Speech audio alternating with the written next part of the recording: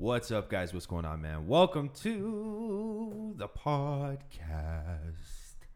It's been a while, man, since I've spoken to y'all, man. It's good to talk to you guys. Good to be back on here. We are talking about everything today. When I say everything, typically for those people that have been subscribed to this channel from the beginning, when I talk, I normally talk about sports, basketball, kind of stay away from hockey and baseball, and the UFC. Because those are my passions. Those are the things that I love. Those are the things that I know I could talk about without an afterthought. I speak with such confidence because I love the sport. I'm so in tune with the sports. By sports, I mean both of those two things. But today, we're going to cover some UFC. I want to talk about some of the goals and some of the plans that I have going forward for this podcast. For my YouTube channel in 2020. So it's going to be a long podcast, guys. Hopefully it's a good one, but it's definitely going to be a long one. And hopefully you guys enjoy the show. So I didn't get a chance to preview the fight that happened a couple weeks ago between Paul Felder and Dan Hooker. And for those of you guys that are UFC fans on this channel, I want you guys to let me know in the comment section what you guys thought of this fight. How you guys thought it kind of played out or transpired. I didn't necessarily like the final call. I thought the final call was wrong. I thought Paul Felder got the fight.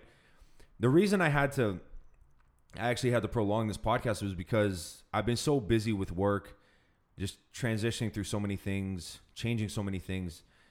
I didn't even get a chance to watch the fight until like 5 days ago, which is crazy. So that's why I had to kind of put my preview of this or my review of this fight off until now. So, kind of to go back to the fight, I just thought I'd give you guys that little snippet just so you guys think I wasn't slacking.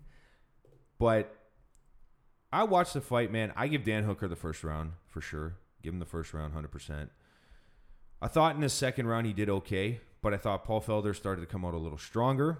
I might have the rounds mixed up. I think it was either round 2 or round 3 where Felder came out and just really got after him.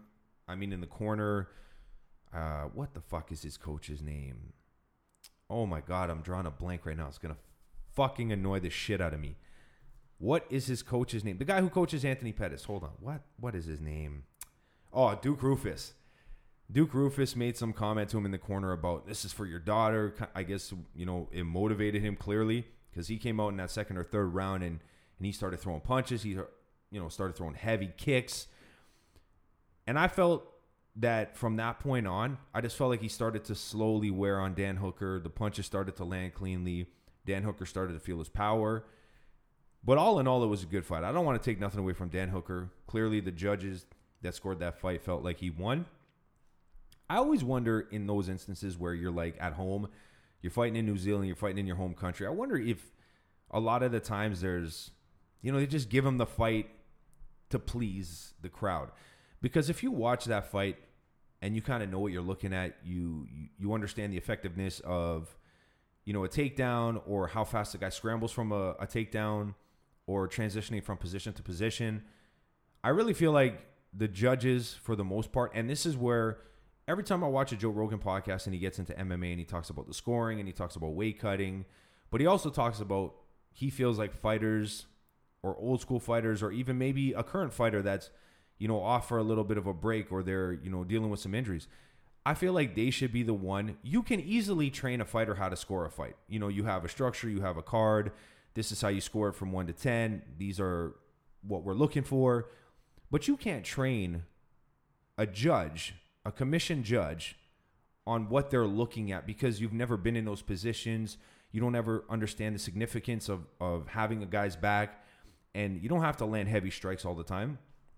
So I definitely think that going forward, I think there should be a big, massive push on getting fighters to score fights, right? Or at least having fighters as advisors to a judge. Like what you can keep the judges, obviously, because they work for the commission. The commission oversees the sport. But why not have a professional fighter sit at each one of the judges, beside one of the judges, and if the judge isn't sure about the significance of a position, you can ask, you can get insight. Right? Maybe that's a little crazy, but I think it's still better than them just assuming they know what's going on. Because how many times we've seen in MMA where major fights get scored incorrectly just because they don't understand what they're looking at. Maybe a commission judge is like, I don't care how many takedowns the guy gets. If the guy makes him bleed in the fight, that guy won. But that guy could have lost the fight from the first round on. But because he landed a big strike and cut the guy on the forehead, he's going to win the fight. And it sounds crazy, but we've absolutely fucking seen it, right? Where, if you look at this fight with Paul Felder, he almost retired after the fight because he was so emotional. He gave so much into that fight. And like I said, and you'll probably hear me say it 20 or 30 more times, Paul Felder won that fight. But he almost retired in that moment because he was so heartbroken about the decision that was handed out.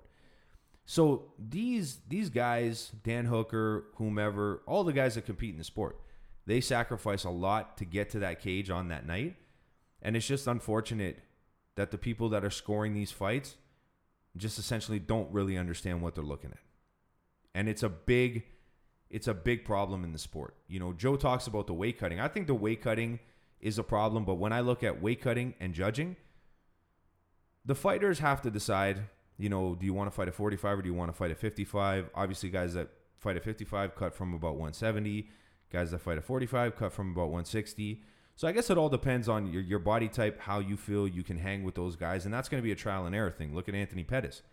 I mean, this guy's been 45, 55, 170. He's been in and around those three divisions over the last 4 years, right? Because he'll have a good fight, a good performance, like he did against Stephen Thompson, who's a big welterweight, who hung with Tyrone Woodley, but he got knocked out by Anthony Pettis, right? And then you fight another welterweight, and you kind of get thrashed. So then you go back down to 55. And so with that, I think it's more trial and error. I think the scoring is terrible. It's terrible in MMA. Joe Rogan says it all the time. They've adopted the boxing scoring system. But boxing, you just stand and punch. It's very easy to figure out who won that fight. I mean, it can always be questioned because you might, the way they have the judges, it looks like one's on one side of the ring, the other's on the other side of the ring, and the other's on the other side of the ring.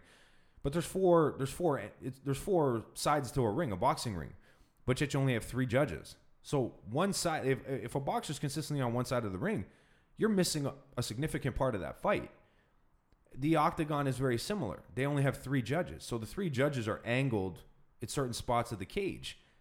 But there are certain parts of that fight you're going to miss just because of where you're positioned on the cage. Right? So it's crazy to me. I'd even take the ref scoring the fucking fight.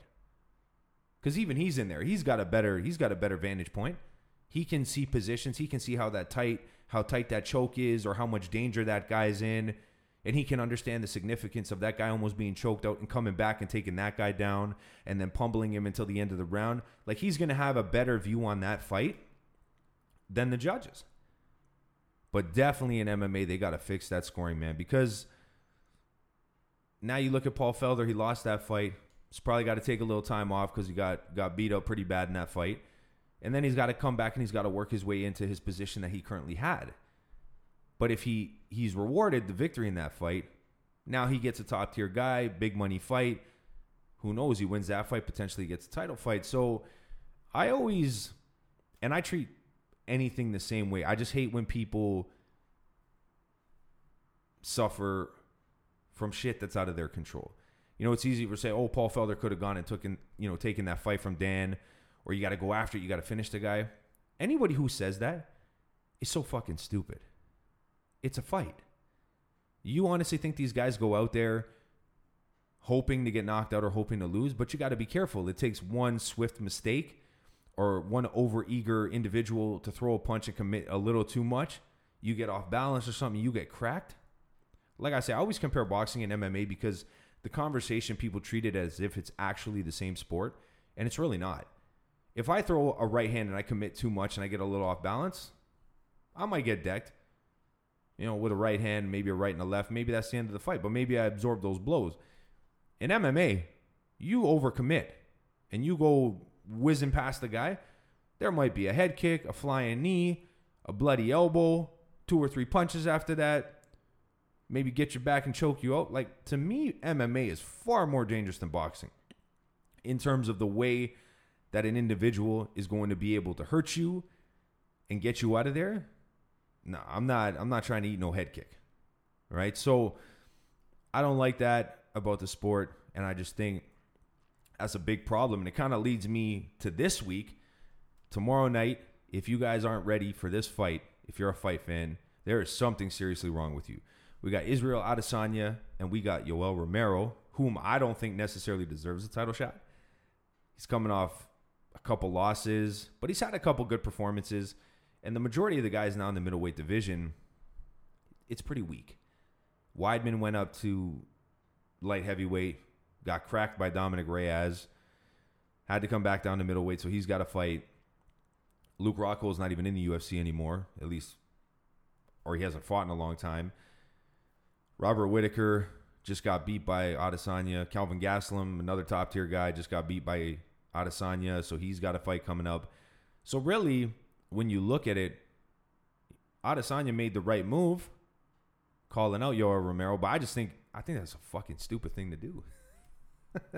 I think it's so fucking stupid because you call him out, and the last couple title shots Yoel Romero has been a part of, it's his own fault why he couldn't win the belt. I think the second fight with Robert Whittaker, I think I watched that fight a couple times because the first time I watched it, I had it Robert Whittaker winning that fight, but then the second time I watched it, I actually went back and I'm like, I give it to Yoel. So it always just goes to show you're seeing different things every time. Every time you watch that fight, you're going to see something different that you might have missed the first time. He made way for this fight, though. So he's serious. Like, Israel's got him, calling him out, challenging him, saying some shit that, maybe got that beast fired up. I don't know if you want to do that. Yoel Romero is just the scariest fucking dude when it comes to, when he's in that cage, is built like a brick shithouse. But we'll see. The great thing about fighting, you could be built, you could be the biggest guy in the world, and you can get cracked in the head by a little scrawny dude with no chest, no abs, no nothing. Just comes in there, bing, hits you with a right hand. And you're on Queer Street. Excuse the reference. And that's what I love about the sport. But the thing that intrigues me the most about this fight is, part of me wants Yoel to win because he's been there so many times and he's such a good fighter. I hate his fucking style. I hate his style of fighting because he gasses out so fast. He barely throws anything in any volume. He might throw one or two punches. If he cracks you, he might try to unload the gas tank. So I hate his style. I literally, I'll be honest, I don't even pay to order his pay-per-views. I stream that shit, so I save my fucking money. But I love Israel's style. And I think Israel presents some unique challenges for Yoel. He's got the range on him. He can strike from distance. Yoel's got to really get in close to crack you. Tough. It's a tough fight. I see where Yoel can pick his spots if they strategize correctly, where he can pick his spots and he can get a W and just win that title and, kind of fade off into the sunset, because he will retire soon. I don't know how much longer he can fight. I think he's like 43, right? So how much longer can he go on? Well, I just think Israel has a few more tools at his disposal that will put Yoel in a little bit more harm's way. The wrestling, obviously Yoel, an Olympic wrestler, so he's great there. He's got the advantage. I don't think anybody could argue that. But the striking is definitely, Israel's got him in the striking. And if Yoel can't get that fight to the ground, and this will be an opportunity to see if Yoel does get the fight to the ground, maybe we see Israel's ground game. Maybe he surprises everybody, gets him in a triangle choke, ends the fight that way. You're gonna see so many different areas of this fight, but it's definitely a tough fight. I'm excited for it. I'm also excited though for is it the strawweight? I think it's the strawweight title. I don't know how to say her name. Zhang. I hope I didn't butcher that. If I did, I apologize. Versus Joanna. I love this fight because I hate how much shit Joanna Jędrzejczyk talks. I hate it. I fucking hate it. It's just certain people can do it and they can do it really well. Israel does it really well. Conor McGregor does it really well. Nate Diaz has gotten a little better with it. But those are the people, like, when they do it, you believe that they're going to yield results. when I listen to you want to talk shit, it's just like, come on now, just stop with that. Nobody believe you. Nobody believes you're gonna go in there and fuck anybody up. She's a great fighter. I don't want to take nothing away from her or try to be, negative or anything like that. But just, your star power stops at a certain point, and for her, it's there. As soon as it gets to the talking, it's too much. It's too much. I just don't like it. And I don't think she's gonna win this fight. I think she's kind of talked herself into believing she's gonna win the fight. I gotta find out what this girl's name is, because I don't want to butcher it.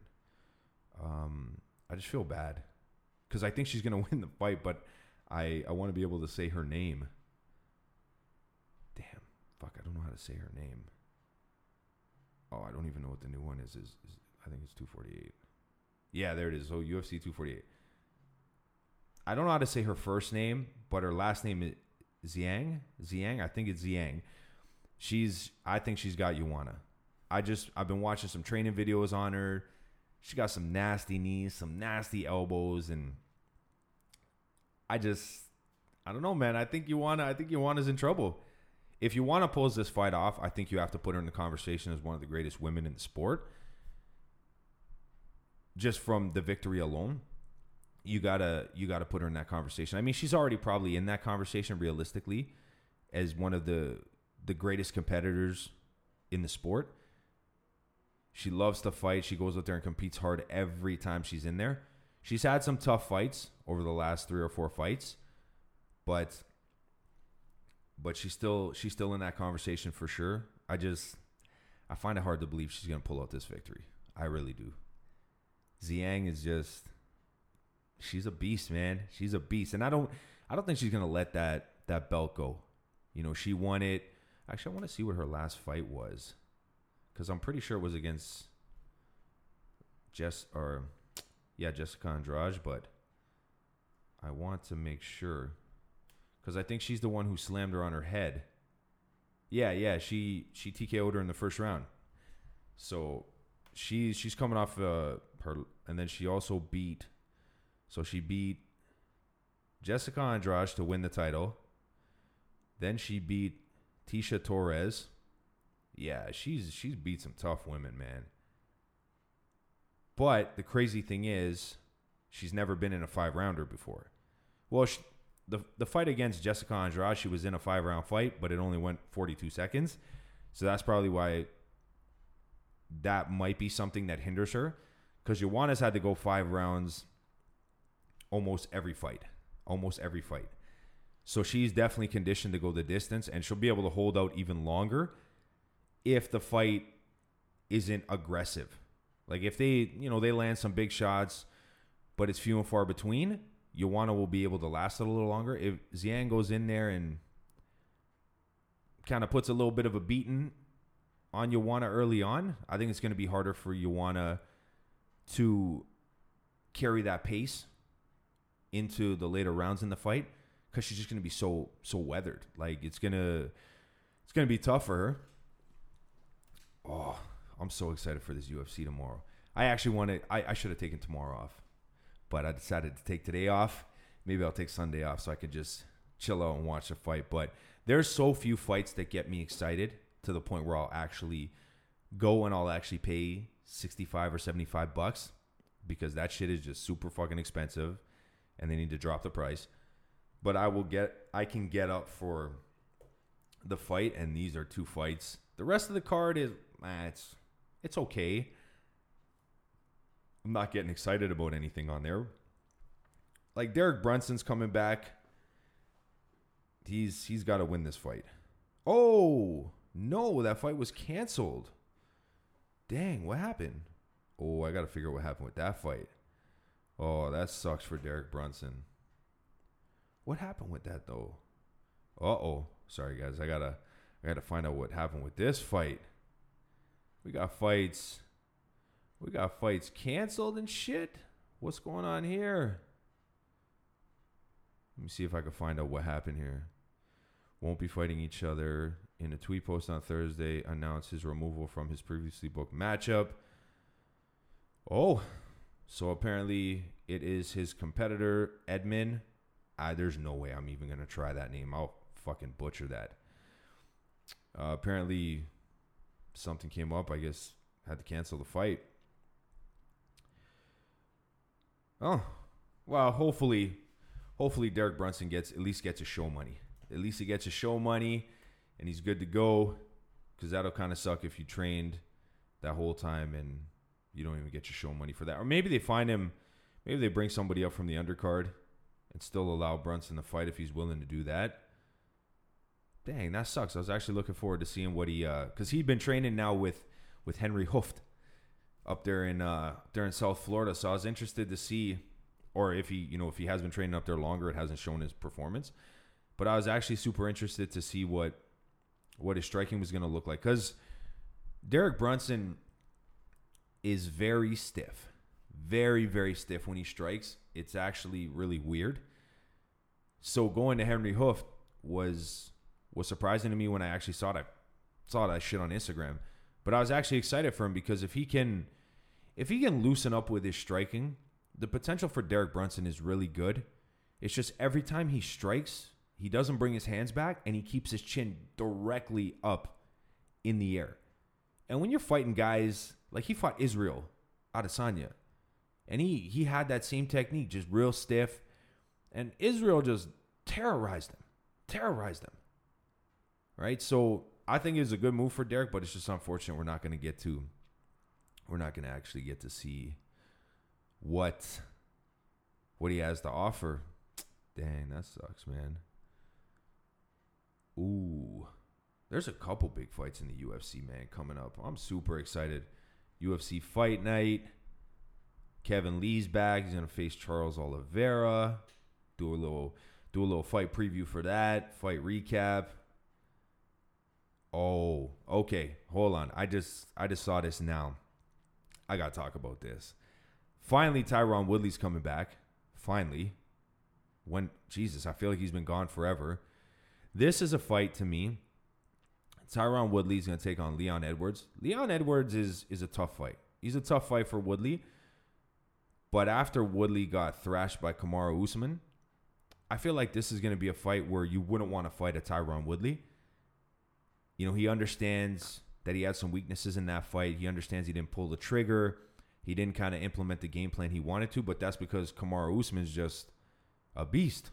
He's a beast. I don't think he's going to be a champion for a long time. I really don't. I think the welterweight division is far too fucking strong. I don't think he's going to be able to hold out. But this fight here, Tyron Woodley versus Leon Edwards, I'm interested to see how this fight goes, only because whomever is the victor in this fight, I wonder if they're going to be the number one contender, or I wonder if Colby Covington is still at the top of that list, because his fight with Kamaru Usman, I actually still haven't even seen yet. I actually want to maybe I'll try to watch that today. But I haven't actually seen that fight, so I don't really know how that fight played out. But I'm excited, man. I'm excited for this one. Welterweight division, man, they got a good 3 or 4 potential big fights that they could put together if they steer this correctly and they take it. Like Leon Edwards, Tyron Woodley, that's an amazing fucking fight, man. That's an amazing fight. The rest of the card is terrible. Oy, that is a terrible fight card. What do we got after that? Oh, Francis Ngannou is back. This is another one of the guys, one of my favorite fighters to watch just because of his style. But his style is the reason he's gotten into some trouble. Cody Garbrandt. Cody Garbrandt is a talented dude. He's got great hands on him. He's clearly got a shit ton of power. But, man, if he even remotely clips you a little bit and he feels like he's got you on the ropes, he puts himself in so much danger. But he's also training with a new camp, too. I wonder who he's training with. How the fuck you spell his name? Garbrandt. Oh, my God. Card Brandy. Jesus. Garbrandt. New training. I can't remember who he's actually training with now. He's training, no love, suffer the torn. Man. Sometimes Google is great, and sometimes Google is a fucking disaster. New trainer. Let's see if we can find this here. There's Dream. Uncle Bob trained him along with... Oh, okay. This seems like the article that might give us the answer. Who the fuck is he training with now? New stud. Oh, my God. You got to read through this whole fucking article. Jesus. All right. Hold on. All right, I'm not reading this whole article, but I'm pretty sure he is now training with like a legit trainer, like a proper gym, not alpha male. Like alpha male is a great thing that he's built, Uriah Faber, but that's not a real like legit gym as far as I'm concerned when you think about like the structure and the way that things are done. You can't, like you look at some big gyms like AKA American Top Team, they have dedicated trainers for everybody. Alpha male is like fighters that train fighters. And I think they had one guy that was a fighter that actually flourished more as a trainer, Justin Buckles. And he seemed to be somebody that every time I would watch like a fight camp, they raved about him. But somehow, I guess things just don't work out. I don't have any insight into that, so I don't want to really talk as if I do. But it just seems like that gym's constantly transitioning through fighters as trainers. Like they had Dwayne Ludwig. He would come down once in a while for a fight camp, but they've never had real structure like a big gym, like, you know, Winkle Jackson, right? You need guys that are going to be training guys that's their craft. They know what they're doing. They're not just filling a void or doing some shit like that. They're actually dedicated trainers so that these guys can reach their max potential and be as good as they need to be. And so I think that's what Cody Garbrandt has been seeking out, is just a real trainer that will structure his fight camp the right way. Like one day you do wrestling, the next day we work on striking, you know, or if your striking is your strong suit, let's work on the things that you're weak at. Let's work on keeping that technique sharp so you don't get your head knocked off. Because those two fights with TJ Dillashaw, very good fights, fundamental mistakes. When you go and you crack somebody and you know that the title's on the line, you know, potentially your future in the sport's on the line. There's so much riding on that fight. You know that if you just pull back and you pick your spots, he's already hurt. You don't need to go in for the kill. Just pick your spots. You'll be fine. It's going to be a lot easier for him to recover if you go in there anxious and go winging a bunch of shots and you miss everything. And maybe you get lucky and you crack him, but in these cases, Cody was in too close and he got cracked. Because you're looking at an experienced guy like Dillashaw, he's not going to stop punching. He's going to continue to punch. And it's the ones you don't see or you don't expect that hurt you the most. When you know a big punch is coming, you can bite down on your mouthpiece, you can throw your hands up, and maybe they clip you a little bit.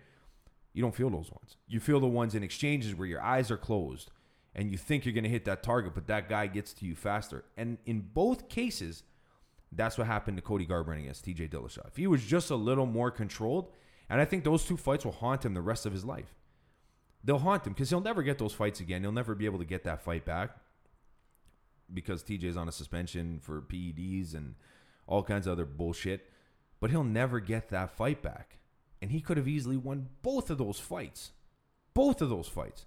And I mean, if he had won the first one, there wouldn't even have been a rematch because he was already the champion. He only got the rematch with Dillashaw because he was the champion. And I talked about this on a podcast a long time ago because I was so agitated that he took that second fight and he just jumped right back in. He didn't even take a fight, didn't take some time away from the sport to clear his head, to clear his emotions of the fight. He just was like, nah, I want to fucking get back in there. I want that title. It was always about the title. It was never about being there for the fight, being there to win the fight. It was always, I need to get that title back. That was my identity. You know, I had reached my goal, but it was the belt. If I didn't have the belt, I wasn't a champion. Fuck that shit, man. If you fight in the UFC for a living, you're already a fucking champion. I don't give a shit who you are. Even if you're the fighter on the bottom of the roster, making $10,000 or you're making fucking $1 million a show. All those motherfuckers are champions. They fight for a living.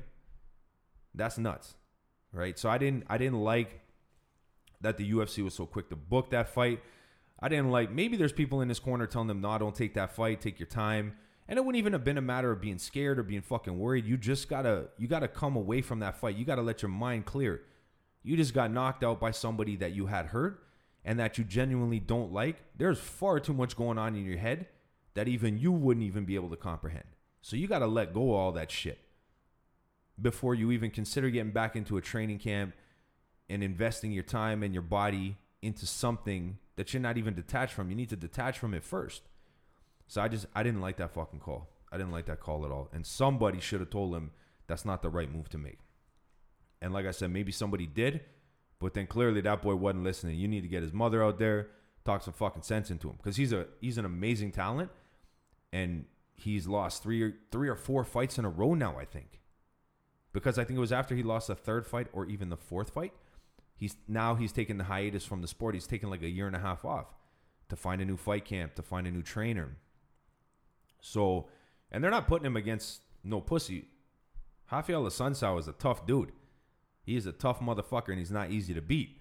And he's going to capitalize on mistakes that Garbrandt makes, just like any other top-tier fighter would do. If Garbrandt goes out there trying to swing heavy, he's not patient, he doesn't fight his natural instincts because he's so used to hitting people and hurting them so easily that he just wants to react and pounce on them like a fucking pit bull. He's got to scale back. He doesn't need to do that. So I'm super excited for that fight. I really want to see if he comes out. Man, scrolling through fucking Google, I found so many good fights that I haven't even been looking at because I just been, watching them as they come. I haven't even been looking forward. Like I used to scroll through their site and I'd be like, oh, okay, what's the next fight coming up? All right, cool. I'm stoked for that one. But I realized it got me too hyped because like I'd look for like pay-per-views that are like 4 months down the road, 3 months down the road, and I would always get like super stoked and I'm like, damn, talking about it too early, or I'm just getting too excited about it too early. So I don't do that. I try to just keep it now, like the next show, and I'll kind of watch it like that. But UFC's got some pretty dope fucking shows coming up, man. Pretty dope shows coming up. The one thing I forgot to actually do was I forgot to give my prediction. So I gave my prediction on the Joanna and Zhang fight. I hope I'm saying that right. I feel so bad if I'm butchering that. Jesus. I think Zhang's got that. I think she finishes her in the third round. And I think it's a knockout. I think she knocks her out. The training videos I've watched, just the focus that you can see, there's just a different level that I can visually see, and like the commitment that she has, and she doesn't look like she wants to give up that belt. All right, it's kind of like that John Jones mentality. Like, you're great. It's just a matter of exercising that every time you get into that cage, and I think she has that same type of energy. All right, so I think she wins that third round by a knockout or some type of finish, some type of stoppage. And I'm a little conflicted with this one, but I'm gonna go with Israel. I think Israel wins. I'm gonna say knockout. I know some people are probably like, "Are you fucking nuts? Israel's not gonna knock out Yoel Romero. Nobody ever knocks out Yoel Romero." I think Israel gets him. It might be a premature stoppage. You might rock him, get him down, because he's so quick to jumping on when he gets a guy hurt. I think he's gonna finish him. I think he feels like he has something to prove. And I think he wants that chip on his shoulder. And I think he's going to go out there, and I think he's going to fight to finish. I love Yoel, and it kills me to have to go against him, but he's going up against a young, hungry lion who's got way too much to prove. And, I see all these headlines about Israel, about the next star. He's got that Conor McGregor like quality, that star like quality, man. He can talk, he can fight. He can sell a fight. He can. He's just out there in the public doing a whole bunch of shit, saying a whole bunch of crazy stuff. That's what Conor did, man. And his star power is going to grow as long as he can finish fights or continue to fight the way he's fighting, and he can continue to talk his way into big fights or get that attention generated around him through that. Oh, sky's the limit for him, man. Next big star, and that's good for the UFC because Conor has been super inactive for a long time, and now that he's so big, he just decides, fuck it, making millions off that whiskey that he made. He made $100 million from the Conor fight. Who knows how much fucking money he's made from the UFC. He's just like, whatever, man. I got 2 kids. Life is good, man. I could buy a fucking yacht, sail across the world. He ain't trying to do no fighting, man. And I think, honestly, and I agree with a lot of people, that him picking Cerrone, I think Conor McGregor, even Donald has to know this. Like, Donald's a fucking amazing fighter. And I feel bad actually talking shit about Donald right now I don't know if I'm talking shit, but more so the truth. I think Conor took that fight because he knew it was an easy fight. I think he needed to walk into a fight that he knew wasn't going to really put him in danger. Everybody knows Donald Cerrone's gun shy. Great fighter, but he's gun shy. Takes him a round or two, and Conor has the potential to finish a guy in the first round. So as long as Conor came out with the right energy and the right strategy, that fight wasn't going to go. That fight wasn't even going to go past the first round. Even if Conor didn't knock him out when he did, Conor was going to finish that fight in the first round. 5 minutes is a long time in the fight world. There was no way Donald's going to hold on and be able to last in that fight at all. And I think everybody knew that. And I think that's why he's getting a backlash about the fight. Like, nobody's kind of giving him the respect. Like, oh, Conor's back. He looks good. Because when he lost to Nate and he came back, he fought the same guy he wasn't going to let up. He was like, I want to fight him. When he got thrashed by Khabib, he had no intention of coming back and fighting Khabib. So he knows Khabib has just another level. Like, Conor's there, and he's an elite fighter. But Khabib just has that fucking level that is just like, God damn, it's like a bear. He's just grabbing a hold of you and just whipping you around and throwing you down. He's just leaning on you and pummeling the shit out of you, and you can't fucking do nothing. You just got to sit there and let him eat the shit out of you. Yeah, I said eat. I didn't mean to say beat. Eat. Like, just fucking bear just grab you by the neck and fucking whiffing you around. Like, that's what Khabib is. He's a fucking bear. Some monster. And I don't think Conor wanted anything to do with that. And that was actually the first time that I've ever seen Khabib land a punch that put somebody on their ass. And I also felt like Conor McGregor mentally psyched himself out in that fight. I think he knew the danger that Khabib presented to him. And I think he tried to mask it through promoting the fight and just being a complete asshole. Because there's no way. Khabib is weak in areas. Like, his hands are he's probably got powerful strikes. But his striking from a technical standpoint is brutal. He's stiff.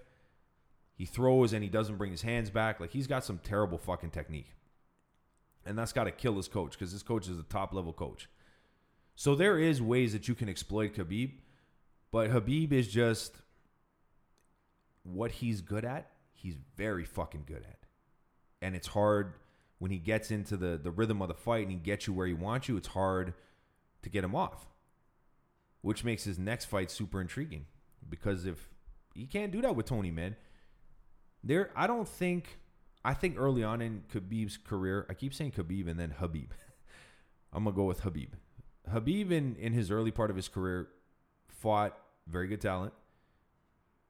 But when you move up, as he came up, he didn't necessarily fight guys that were opposite his skill set. And what I mean by that is Tony Ferguson is great on the ground. Habib is a great wrestler. So being on the ground now against Tony is going to cause him more problems than it's not going to be beneficial to have Tony on the ground. Tony's going to elbow you. Tony's going to fight you. Tony's going to throw up leg locks. He's going to throw up triangles. So you're in danger. So every time that Khabib takes him to the canvas, did I not just say I was going to say Habib and not Khabib? Habib is going to be in danger. So every time he takes him down, Habib's got to be careful. It's not going to be fun down there. When he took Conor down, Conor's not going to threaten from the bottom. Al Iaquinta's not going to threaten from the bottom. These guys that's not in their game. Tony's going to threaten from the bottom. So it's going to be, that's another interesting fight. When's that coming up? When is Khabib and Tony Ferguson? I think that's like April 4th. April 4th, Khabib and Ferguson. I want you guys to let me know how many times I said Khabib and then Khabib. Because I know I jumbled back on that at least 6 times. At least 6 times. And then twice after I said I wasn't going to do it. When is that? When is this fight? Oh, okay. So Khabib and Tony is April 18th. That is when their fight is. I just hope there's no injuries, man. These guys have been booked 2 times. 2 times. Is it 2 times or 1 time? Oh, maybe 1 time. They were booked once before in 2017 to fight, and they just never got around to it. So hopefully they get there and this fight actually fucking happens, because it's going to be amazing. Oh, I can't wait for that. But I'm going to step away from the UFC talk, sports talk, fight talk, all that stuff. I kind of wanted to talk to you guys about, like I said earlier, which was the plans for the podcast and the plans for the YouTube channel. So when I started out in 2019 and not literally started out the channel, but when I started out in 2018, I just kind of played through the highs and lows. I was like, all right, I'm not going to have a plan. I'm just going to play through the highs and lows. 2019, I failed miserably. I'll be fucking honest. I failed miserably. Every goal I set, I came nowhere close to meeting. So now for 2020, what I've said to myself is I'm going to set more realistic goals. So in 2019, I said I wanted to get to 1,000 subscribers. Well, how am I going to get to 1,000 subscribers if I don't promote this? I don't let people know I'm doing it. I don't put it out there. So all the goals that I set up for 2020 are both for the podcast and for the YouTube channel. And I think, I keep saying to myself, like, I gotta stop being afraid to tell people that I do it. I'm not afraid. Oh, how do I say this? I'm more so afraid of the criticism because for me, I enjoy doing this. I really do. I love doing it. I love the podcasting so much. It's so much fucking fun. I love when I have people come on and do the podcast with me. It's a great time. I fucking enjoy it. I love doing them by myself. I love talking to you guys about the things I'm interested in, about the things that I struggle with. I love talking to you guys, man. And I love the fact that you guys listen to the show. But the reality is I want these things to thrive. And I don't want them to thrive for any other reason than the fact that I want them to just do well. I don't want to become famous or become important from a podcast. I just want people to listen. I just want people to listen and enjoy what they're listening to. So I'm going to make the goals a little more realistic, a little more attainable. And I'm definitely going to, set some boundaries for myself. Or no, not boundaries. Set some goals for myself.